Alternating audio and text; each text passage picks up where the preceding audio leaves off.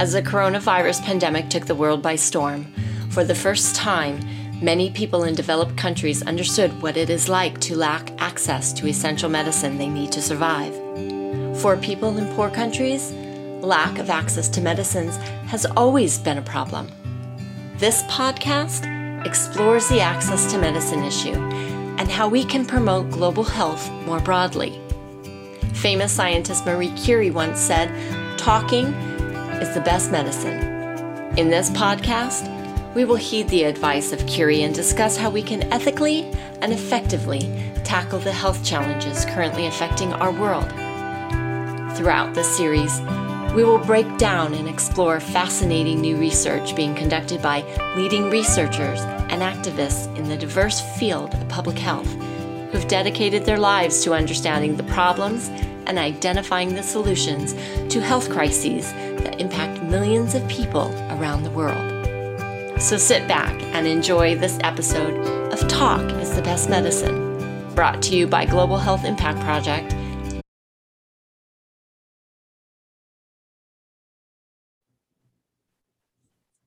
Welcome to Talk is the Best Medicine.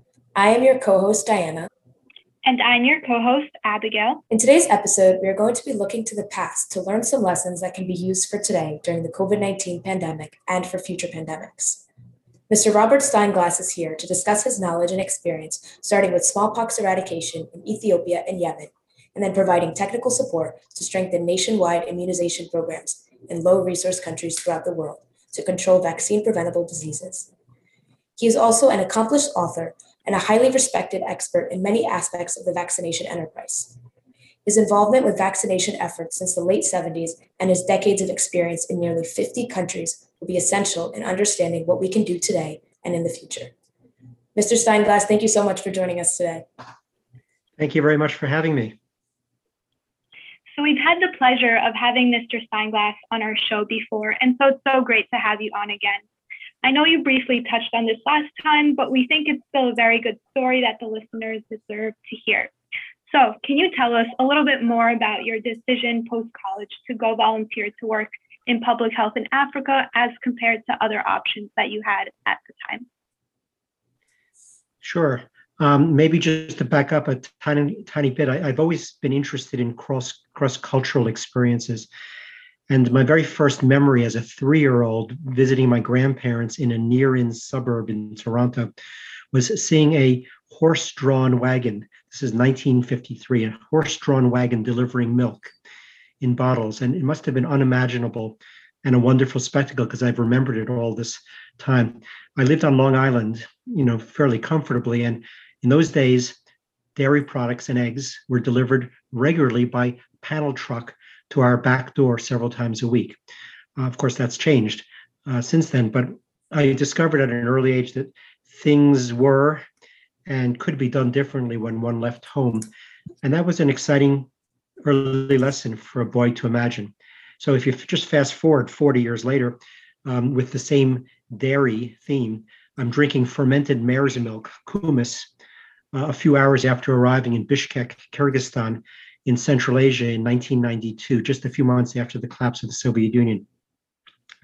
So on reflection, this seems to be a continuum of sorts from those early Toronto experiences. So I've always been interested in cross-cultural stuff. My dad lived in what he called Formosa, later Taiwan, in 1928 as a 20-year-old working for his company, and he served in World War II in Panama at the canal. So I grew up with, experiences and stories from abroad. A photograph of my grandfather as an 18-year-old who won an award with marksmanship. He has a medal on his chest. He won that award in the Russo-Japanese War. So these kind of things sort of excited my imagination. As to my decision to go abroad in public health, I was just determined to hop off the conveyor belt of school and work. And I imagined that public health would be an opportunity to really have a great cross-cultural overseas adventure, first of all, and secondly, to contribute in public health to something that was good. So I chose Ethiopia from a long list of possible Peace Corps countries because I wanted the most remote country that I could think of, and one that owed as little as possible to my own Western culture and Western heritage and my upbringing. I basically wanted to escape my cocoon and my comfort zone and test myself and hopefully prove myself with something that was totally alien. And I just mentioned here, by the way, that 14 former Peace Corps volunteers like myself wrote a book recently on the transformative adventures of our experience. It has an introduction by D.A. Henderson, who was an excellent leader, manager, and motivator. He led up the smallpox eradication program. So that book is available on Amazon. It's called Eradicating Smallpox in Ethiopia, Peace Corps Volunteers' Accounts of Their Adventures, Challenges, and Achievements. And it just won the Peace Corps Writers Award for the best book about the Peace Corps experience. And my own chapter focused on what a transformative experience it was to eradicate smallpox in the midst of a massive famine that was going on at the same time, and also the epic unraveling of Emperor Haile Selassie's feudal regime. Wow, that's incredibly fascinating to hear, especially for a room full of college students, I think. So can you tell us a little bit more about that experience, almost give the readers a sneak peek into what your chapter is about, starting from your early days in Ethiopia? What was your role in Ethiopia and what did those duties entail? And can you just tell us a little bit more about how you traveled in rural Ethiopia to get this project done? Right. Well, Ethiopia at the time, and still, but particularly at the time, was extremely remote, very few roads, a very mountainous country called the rooftop of Africa. And I worked in both high mountainous areas up to 10,000 feet, and I also worked 400 feet below sea level. In an area where the sea had retreated in what's called the Danakil Desert, the world's the world's hottest inhabited place. So I did everything. I walked, mostly walked. I used mules when mules were available. I even hitchhiked a ride on Luftwaffe helicopters who were doing famine surveillance. So you had to be resilient and innovative in the way you moved around. Basically, I was a surveillance and containment officer. My job was to search for smallpox and follow rumors. And if I found cases, then to do what was called ring vaccination around those cases in the area to contain them. And I should just add here that we weren't striving to vaccinate with high coverage anywhere in the country to achieve so-called herd immunity. The effort was really focused on surveillance and then vaccinating around cases that were found. And I should add here that my smallpox experience in those early days also taught me some lasting lessons from my career in public health, which is the limitations of short-term single disease initiatives to develop strong routine health and immunization systems.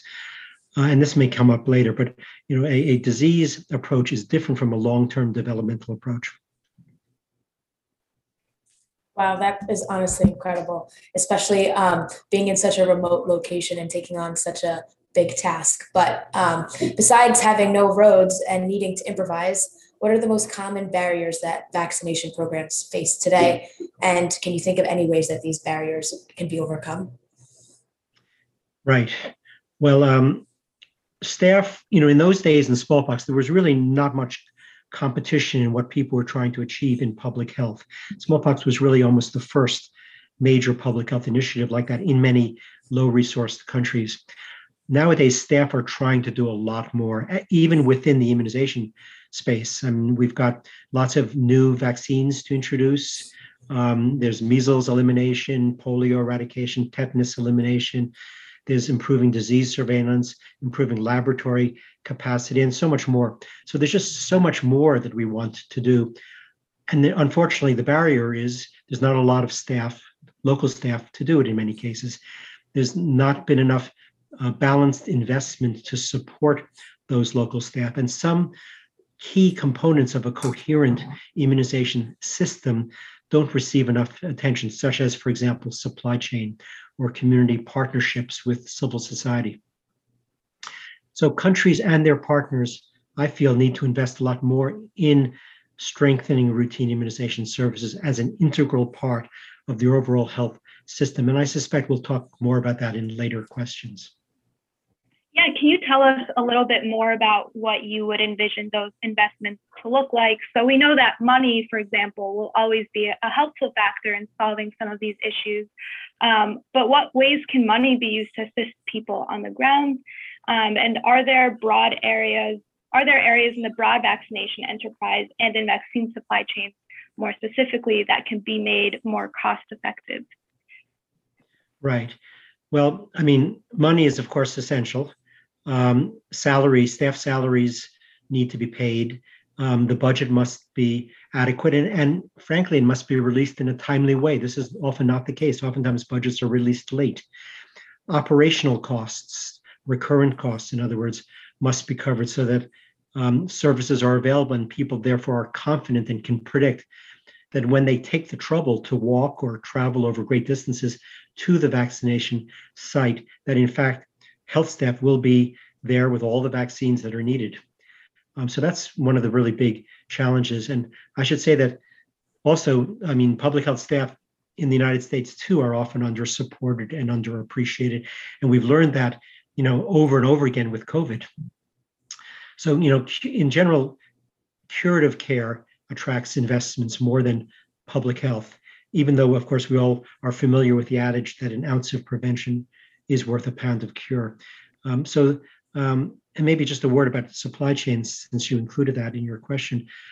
Supply chains have received decades of inadequate attention, but fortunately, that's started to change in the past 5 years or so, with more support, more finance, better tools to give what was always missing, which was the end-to-end visibility on where the vaccines were, in what quantities, and with what expiry dates. And that's of course needed at every level to better forecast and vaccine requirements and to supply the vaccine. There's also been improvements in remote temperature monitoring and alarms to help ensure that the right storage conditions are being maintained. And that's of course essential, especially as the value of the vaccines themselves have increased probably tenfold compared to when I first started in immunization programs. So you got to make sure those vaccines are being held in a proper way so they're potent and effective. But still, more investment is needed to strengthen the skills of the workforce.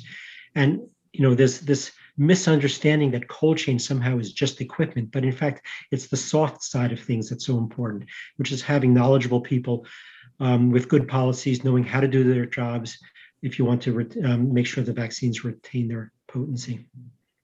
And it's not just supply chain. More investment is needed to improve the skills of the existing workforce in all areas of the immunization enterprise, but also we don't do a good job of improving pre-service education related to vaccination services. So that's needed, and money is needed for better program management, improving data collection and data use, including at local levels, improving surveillance, supervision, laboratories, better communications, and better partnership with communities. There's a lot of things that need to be improved. And I should add that there have been some positive experiences in better advocating with local non-health actors. I'm talking here like the politicians, the local governors, because that's where the finance for operational costs needs to come from. They're the ones who need to better understand their programs so that they release their local funds to support the services. And a lot more needs to be done in that area, especially if we're going to reduce dependency on external support. The external support is fickle. It can't be relied on as a permanent solution. And one of the problems is that the health sector alone can't do it alone. But unfortunately, the health sector is often hesitant to engage with the non-governmental actors like civil society, professional associations, business groups, et cetera, and also to engage with the other governmental sectors beyond health, like education, community development, et cetera, since there are always cross-cutting issues that have to be resolved if you're going to have an efficient and effective vaccination service. And that's true in the United States too. And that has become glaringly obvious with COVID. Yeah, so you definitely touched upon boots on the ground and how it's so important to assist them. But could you elaborate more on some other factors that need to be considered as an immunization team leader, things such as drug production, distribution, and things like that, and how they can be used to improve access to medicine? Right. Well, this is going to be a long response because that's a really important question. We tend to think the job is done when people have access, when health workers have access to stuff. And as I mentioned in my last podcast with you a year ago, access to medicines or vaccines isn't enough. And the focus on access, an overwhelming focus on access, often undervalues all the other bits that have to be put in place and supported for the effect that we want.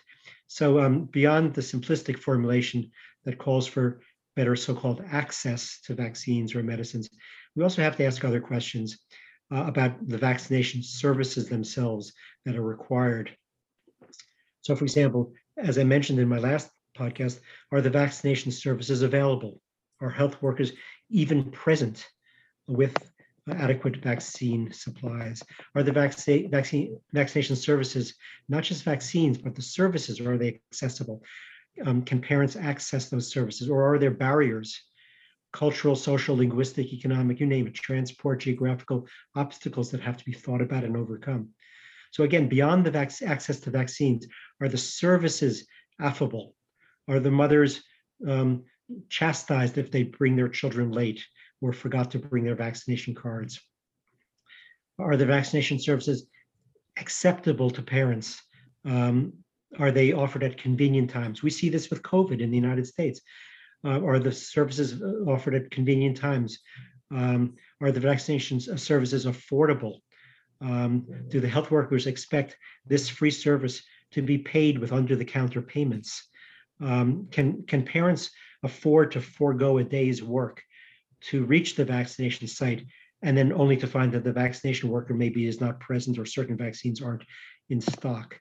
So all of these issues about, are we communicating with parents well enough that they need to return for their subsequent doses, et cetera. So these are comments that are related to vaccines and vaccination, but many of those comments apply also to any essential medicine that your class is interested in. So you have to think beyond just the commodity or the stuff. And we've seen with COVID this overwhelming focus in immunization programs in general, but with COVID as well, we've seen this focus so much on the discovery and the development and the manufacture and the supply and the financing and so-called deployment of vaccines.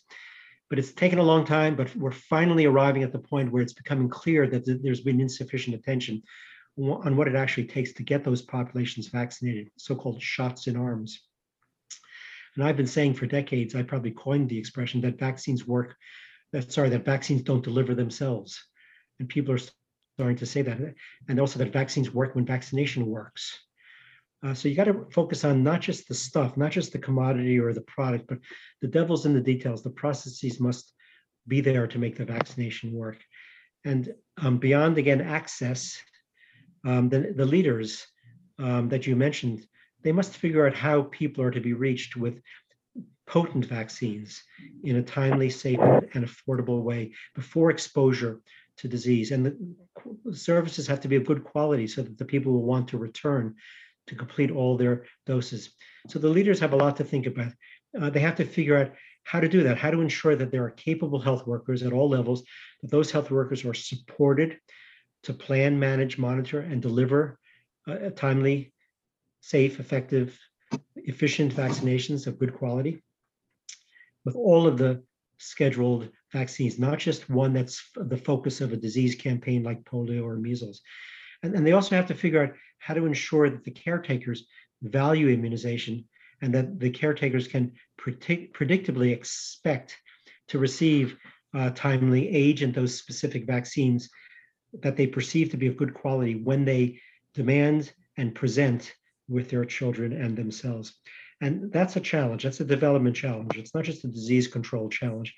And it's a systems challenge to build all of these capacities and overcome obstacles. So that's what leaders have to think about. They have to think about a marathon and not just perhaps a donor-financed sprint to an artificial finish line that is constructed because of a donor interest. So unfortunately, we do tend in the donor community to be addicted to these instant coverage improvements through one-off mass campaigns. And that, of course, plays into this short-term cycle of political interests. But the effect generally won't last very long unless we realize that strong and steady is what's required to win the race. And I'll just give you a concrete example of what leaders need to be looking at beyond access to vaccines. And I'll use as a reference new vaccine introduction, which is a great thing to have new vaccines against serious life-threatening diseases.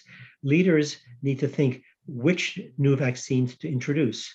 They may already have decided they're going to introduce a rotavirus vaccine or a pneumococcal vaccine or a vaccine against human papillomavirus, which can prevent cancer. They may have already decided that they're going to introduce a new vaccine, but which product specifically should they introduce? Because there are many differences between the vaccine products across the different manufacturers to choose from to prevent the very same disease. And of course, that's the same issue with COVID. There are so many different vaccines with different properties that need to be figured out in terms of which ones are going to work in which areas of the country. So the good thing is that new vaccine introduction has generated a lot of interest and a lot of investment and enthusiasm, but leaders need to think about some of these more programmatic issues to figure out which vaccine products to introduce. So to continue with this example, the decision makers generally at global level and at regional level and at global institutions and maybe at national level, they tend to think in terms of, well, these are, before we introduce the vaccine, let's decide, is this a disease that has a lot of burden? Is the vaccine efficacious and effective, safe? What is the reactogenicity of the vaccine? Does it fit within the existing schedule? Healthcare cost savings, outbreak potential, productivity gains. These are sort of high-level issues that leaders think about. But what informed decision makers also increasingly need to think about are the programmatic characteristics of those competing vaccine products. What is their various heat stability profiles, the storage temperatures, the number of doses in a vial, the number of doses that are needed to complete a course of vaccination, the wastage rate, how much volume in the cold chain do these vaccines require? In other words, how are they packaged? How are we dispose of the waste? How acceptable by health staff will it be to give multiple injections of the vaccine on the same day? And how willing are mothers to accept more than one injection on the same day? The volume of the dose administered varies as well by some across products.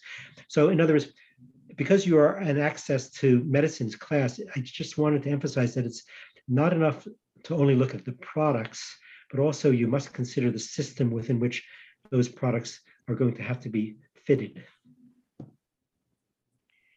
So to that end, you discussed two schools of thought for reducing disease characterized as horizontal versus vertical approaches. Kind of tying into what you were just talking about, can you quickly explain what it means to have either a horizontal or vertical approach to immunization? Okay. Well, here I can give you a good example here that illustrates that point. And why I feel that routine immunization doesn't get distinguished enough and get enough attention, and why, in fact, it is wobbly and needs more effort and more support. Just to give you an example of what we have to pay attention to, and what I mean by sort of a horizontal versus a vertical approach. So a horizontal approach would be, let's say, deciding to invest in health systems broadly and assuming that if you invest sufficiently in the health systems, all boats will rise, including immunization. And that's a very long-term approach. A much nearer term, short-term approach is investing in single disease disease mass campaign approaches, which might get you somewhere fast, but might not take you very far. and might not be sustainable in the end. So I'll give you an example just between, let's say, a polio eradication and a routine immunization approach, which might help explain what I mean. And what I'm advocating is something in the middle, which is strengthening routine immunization. Yes, to do the disease control approaches by all means, do the broader health systems approaches by all means, but making sure that both approaches are held accountable to improve routine immunization systems as a part of that overall health system. So I'll just give you an example. Between polio eradication and routine immunization. So polio focuses on one disease. Routine immunization focuses on all the vaccine-preventable diseases.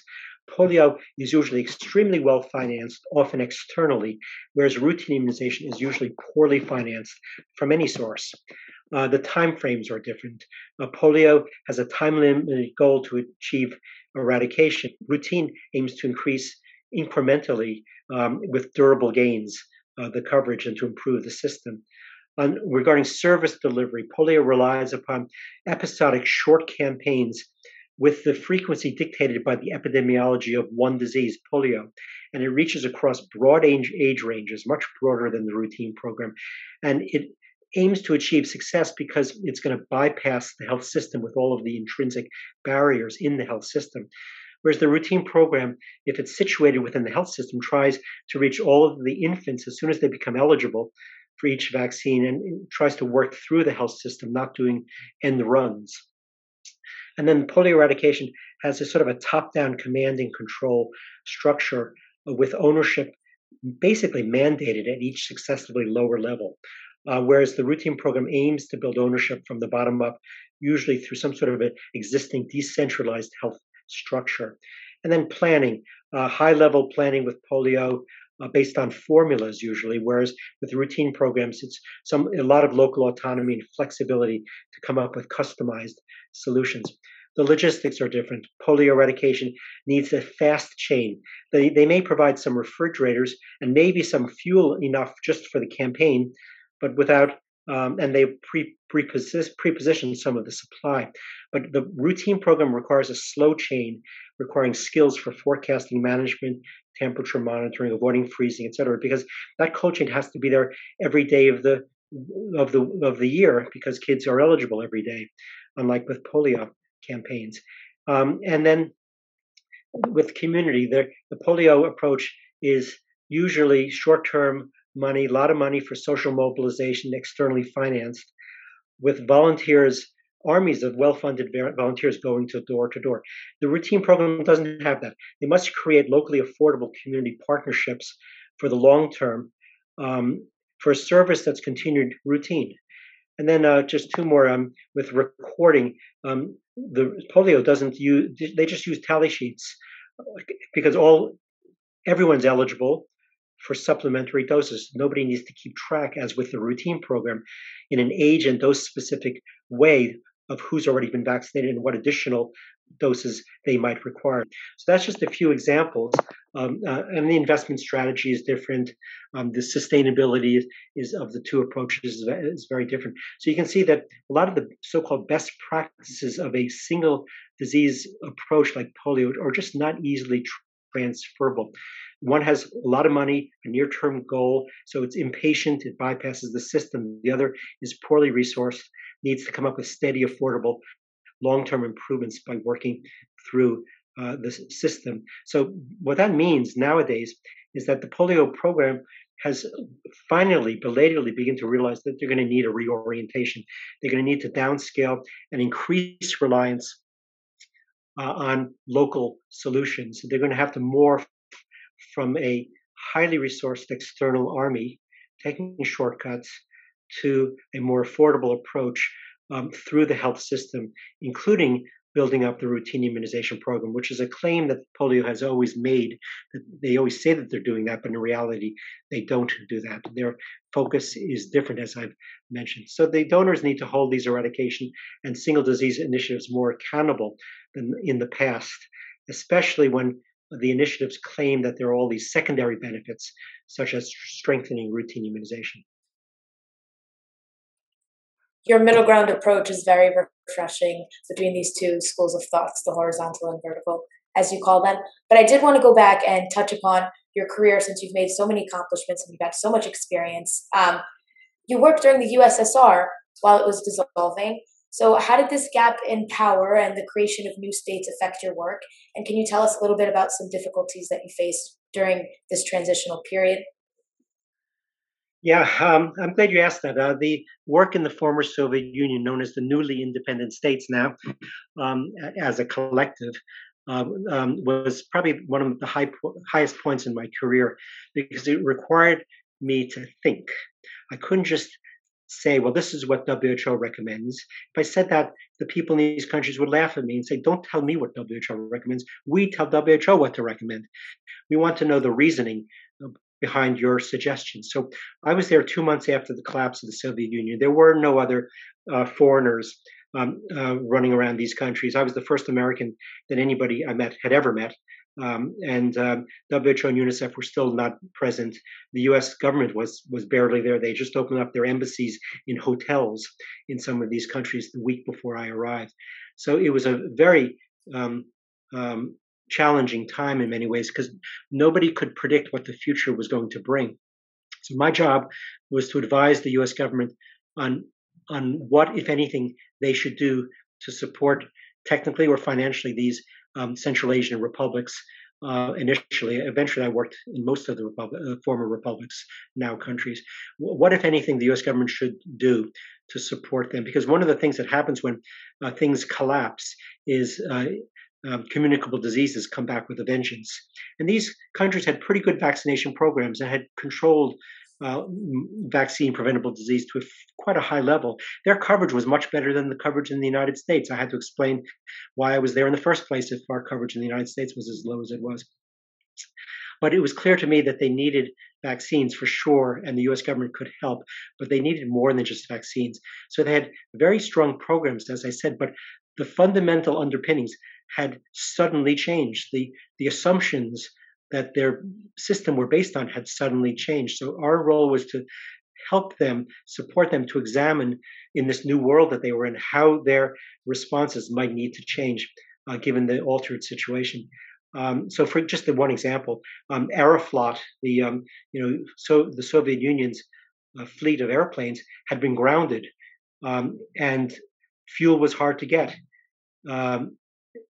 In the past, the countries were accustomed when they noticed they needed some more vaccine, they'd pick up the phone, call up the manufacturer, and on the next Aeroflot flight, which were frequent, even down to district levels, there were airports and flights, they would get whatever vaccines they might need. Well, suddenly that changed. The Aeroflot fleet was grounded.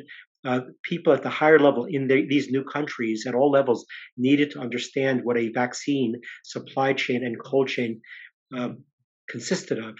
And so a lot of adjustments needed to be made. And also, they had very long lists of imagined contraindications about why kids shouldn't be vaccinated. So those lists needed to be clarified, simplified, and shortened. And for that, they needed evidence. They wanted to know what other countries, England, France, the US, did.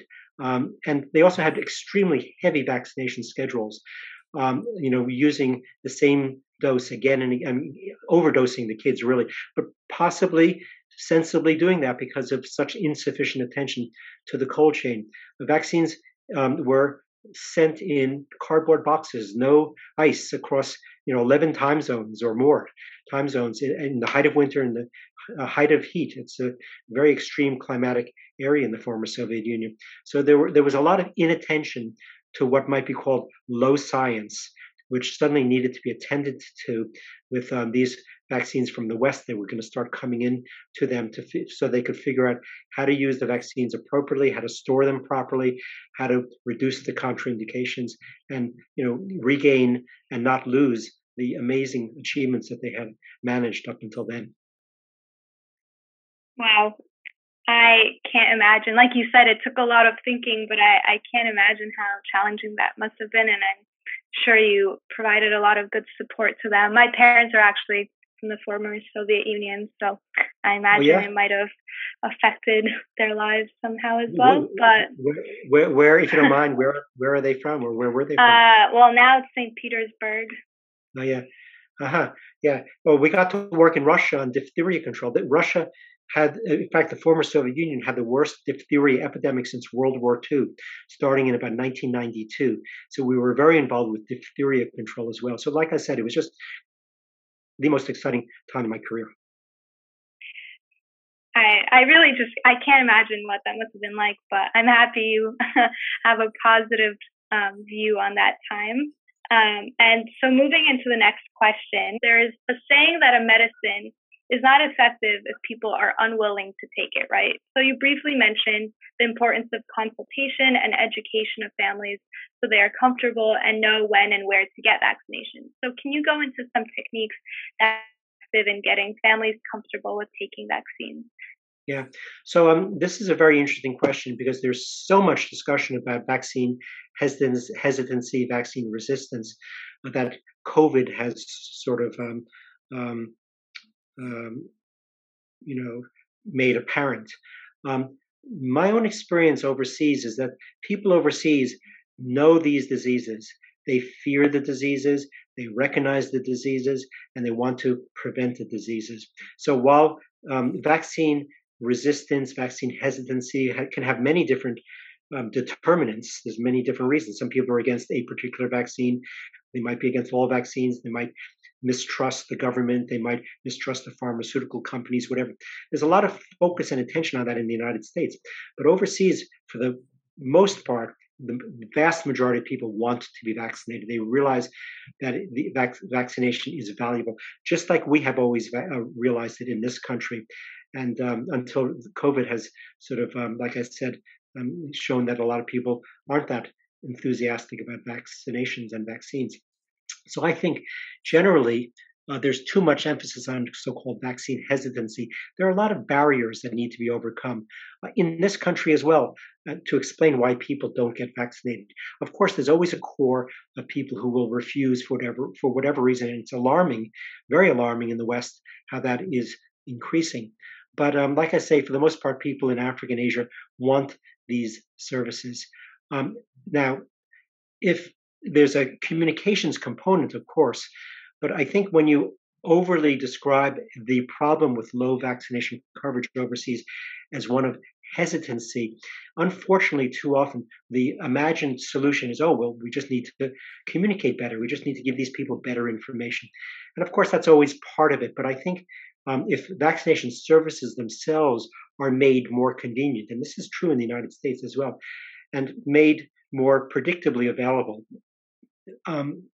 if we don't, frustrate mothers who come with their children by turning them away, telling them, "Oh, sorry, the health worker isn't here, or that vaccine isn't here today, or whatever." If we make the service more of a quality service, they will be more satisfied with that service, and they'll return to complete the doses. There are areas of every one of these countries that are hard to access, hard to reach, and so money is needed, and a lot of good thinking is needed to figure out how to deliver those services to those more inaccessible, underserved areas. And that, again, is true in the United States as well. I live in a rural area outside of Asheville, North Carolina, and there are quote unquote shut-ins, people who just can't get out, living up in some of these mountain hollows. And you can't just assume that they're going to be able easily to come and access services. So yes, there is some vaccine resistance, but overall, it's not as big a problem overseas. And if we work on improving the service, we're going to do a lot to improve coverage and reduce disease incidence.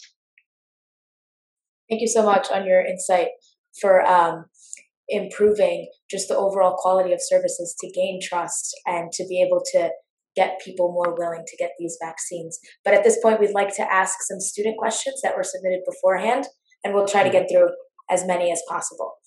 Okay. So, do you think that now parents will be reluctant to provide their children with routine immunizations due to fear of the COVID-19 vaccine?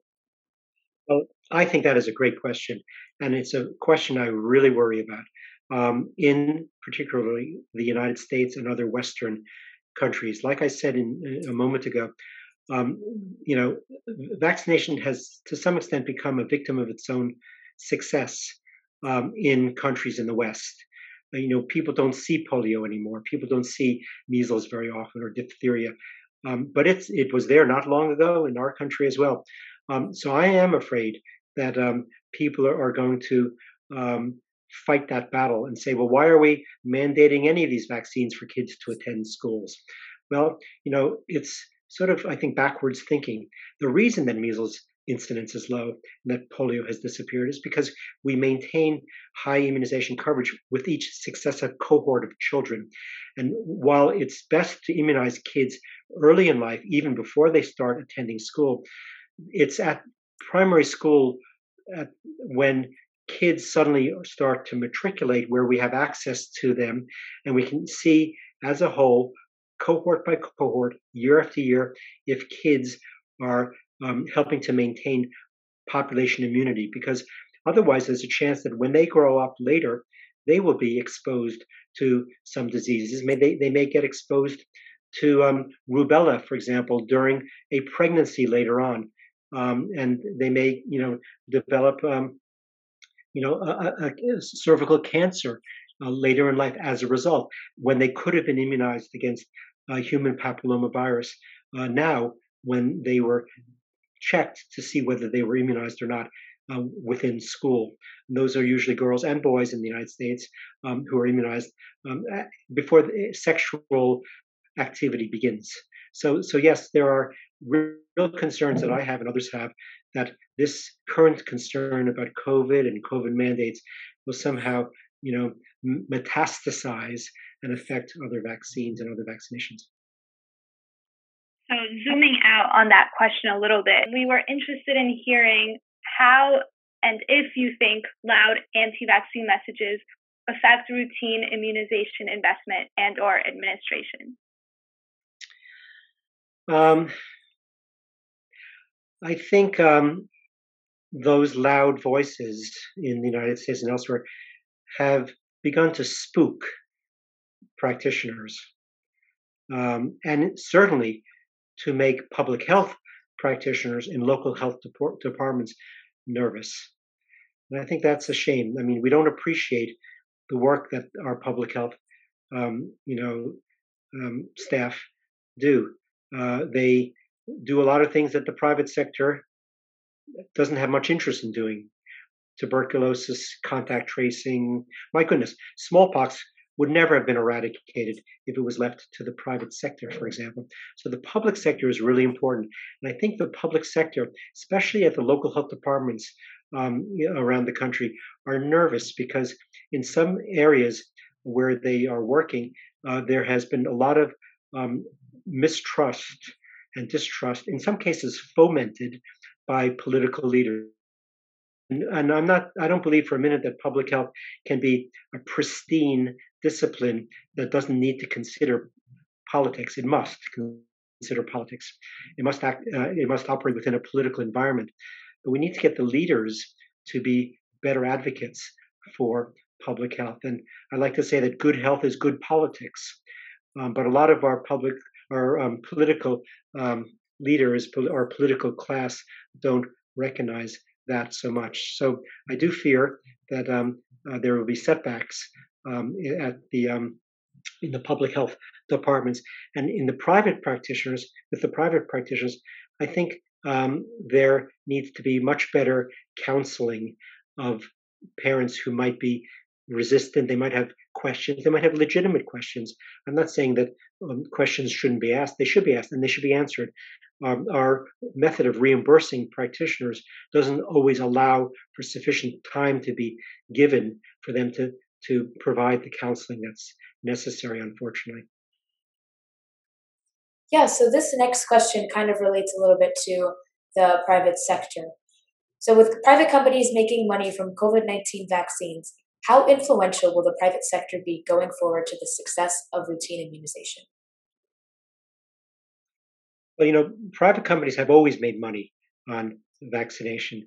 I think what COVID has done is it has shined a spotlight on so-called big pharma. And I don't think that's unhealthy. I think there are a lot of legitimate questions that can be asked about how policies are made, whether the big pharma has too much influence in the political decision making process. I think those are legitimate questions that always need to be asked. There are pharmaceutical companies in the developing world. There's in fact a network called the Developing Country Vaccine Manufacturers Network, and they're doing a great job, and in some cases making vaccines available very much more cheaply, good quality vaccines. In fact, I think 80 or 90% of the measles vaccine used in the world that's supplied by UNICEF comes from vaccine manufacturers in India, which is considered the pharmaceutical sort of stronghouse really of the world. But I do think that pharmaceutical companies need to make money, that they have shareholders that invest, and they need to make money. They need to invest in innovations and blah blah blah. But I think the public system, the government, needs to hold the pharmaceutical companies to account to make sure that profits are reasonable, and that during a pandemic, other decisions are made to make sure that vaccines are made more widely available without price gouging, for example. And even more importantly, as I alluded to earlier, interceding with the manufacturers earlier would be a good idea to make sure that they understand the value of some of those programmatic downstream issues that I mentioned earlier, but even such things as how to package the vaccine and how to present the vaccine in numbers of doses per vial, et cetera, which have a big effect on how well those vaccines can be used in the field.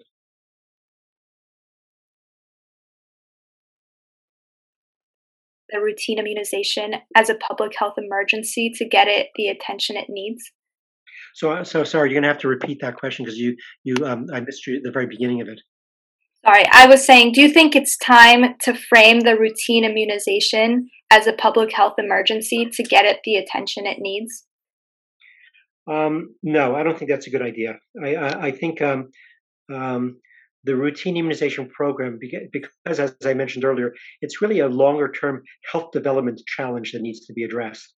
I think it's wrong to characterize it as an emergency because that then generates all sorts of emergency kinds of responses that are not necessarily compatible with developing that routine immunization service as an integral part of the health system that's going to be sustained after the fleeting and fickle interest of donors falls away, because it's hard to maintain an emergency status for a long time. And yes, it might attract some donor funds in the short term, and those donor funds might even be invested in ways that are not compatible with building a long-term service. It might be, they might be focused those funds on just, for example, improving immunization coverage. Well, that's great.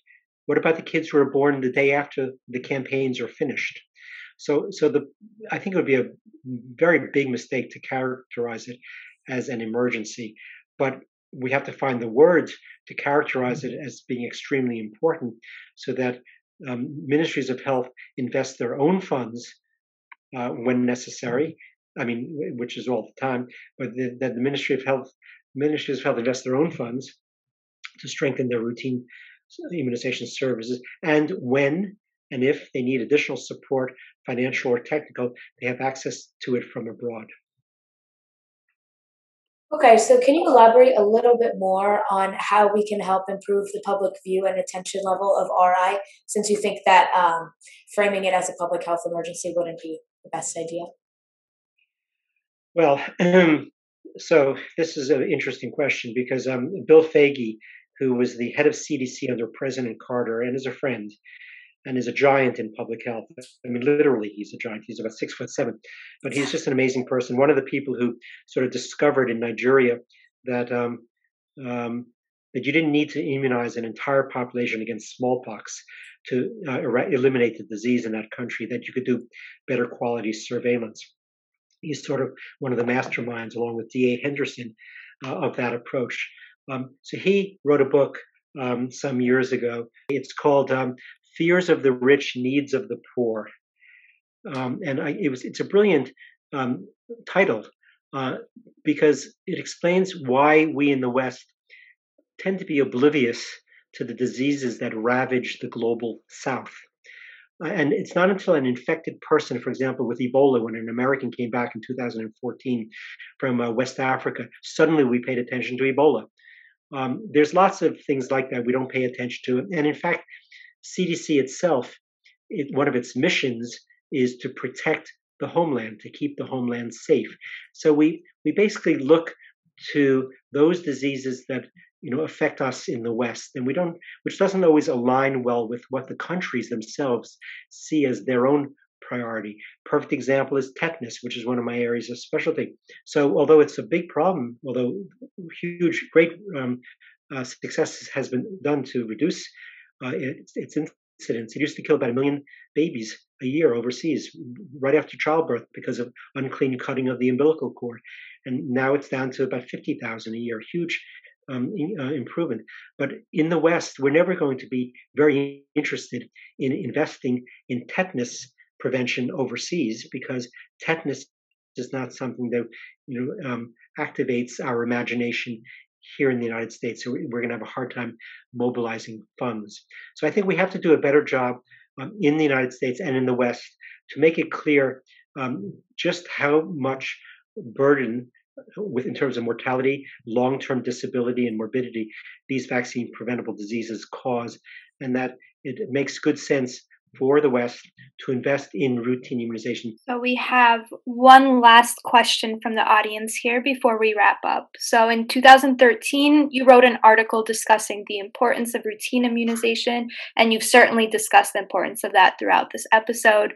But since then, have there been significant improvements in the strengthening of routine immunizations, and what areas are still needing an improvement? Yes, so there's been huge improvement, but there's also been dropping back. COVID has really disrupted immunization programs in many countries. So there have been a lot of improvements. To give the polio eradication program its fair due, they've done a good job of improving laboratories around the world. They've done a decent job of trying to improve surveillance. In many cases, it's surveillance of just acute flaccid paralysis relative to polio, in other words, maybe not a broad surveillance system, and that is still needed. There have been improvements in many areas. After all, the global community went from about 5% vaccination coverage when the program began in 1978 to about 85% right before COVID. So it's a huge achievement. But some of the areas that need to have continued investment are engaging civil society, doing a better job of partnering with communities, improving the supply chain, and just the boring job of making sure that the health staff are trained, supportively supervised as well going forward. Thank you so much for your time, Mr. Steinglass, but unfortunately we are running out of time. So before we go, we'd like for you to give us a closing message or just a few words that you'd like to leave the audience with. Is there anything that you would like the audience to know? Okay.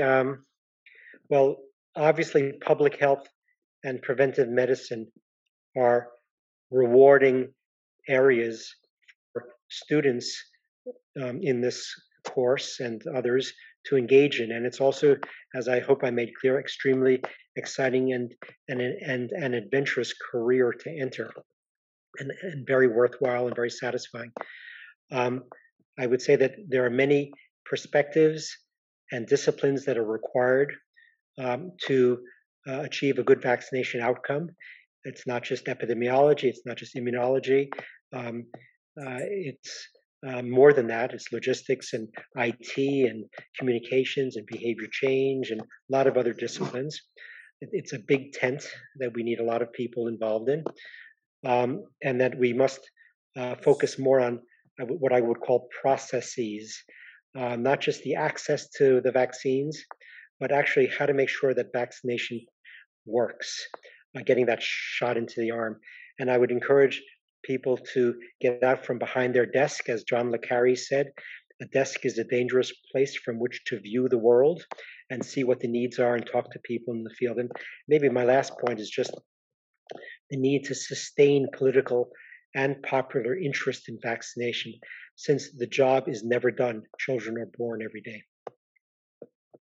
Thank you for your insightful words. I hope that the audience has internalized at least some of them. And thank you again for joining us today, Robert Steinglass. It was a pleasure to have you.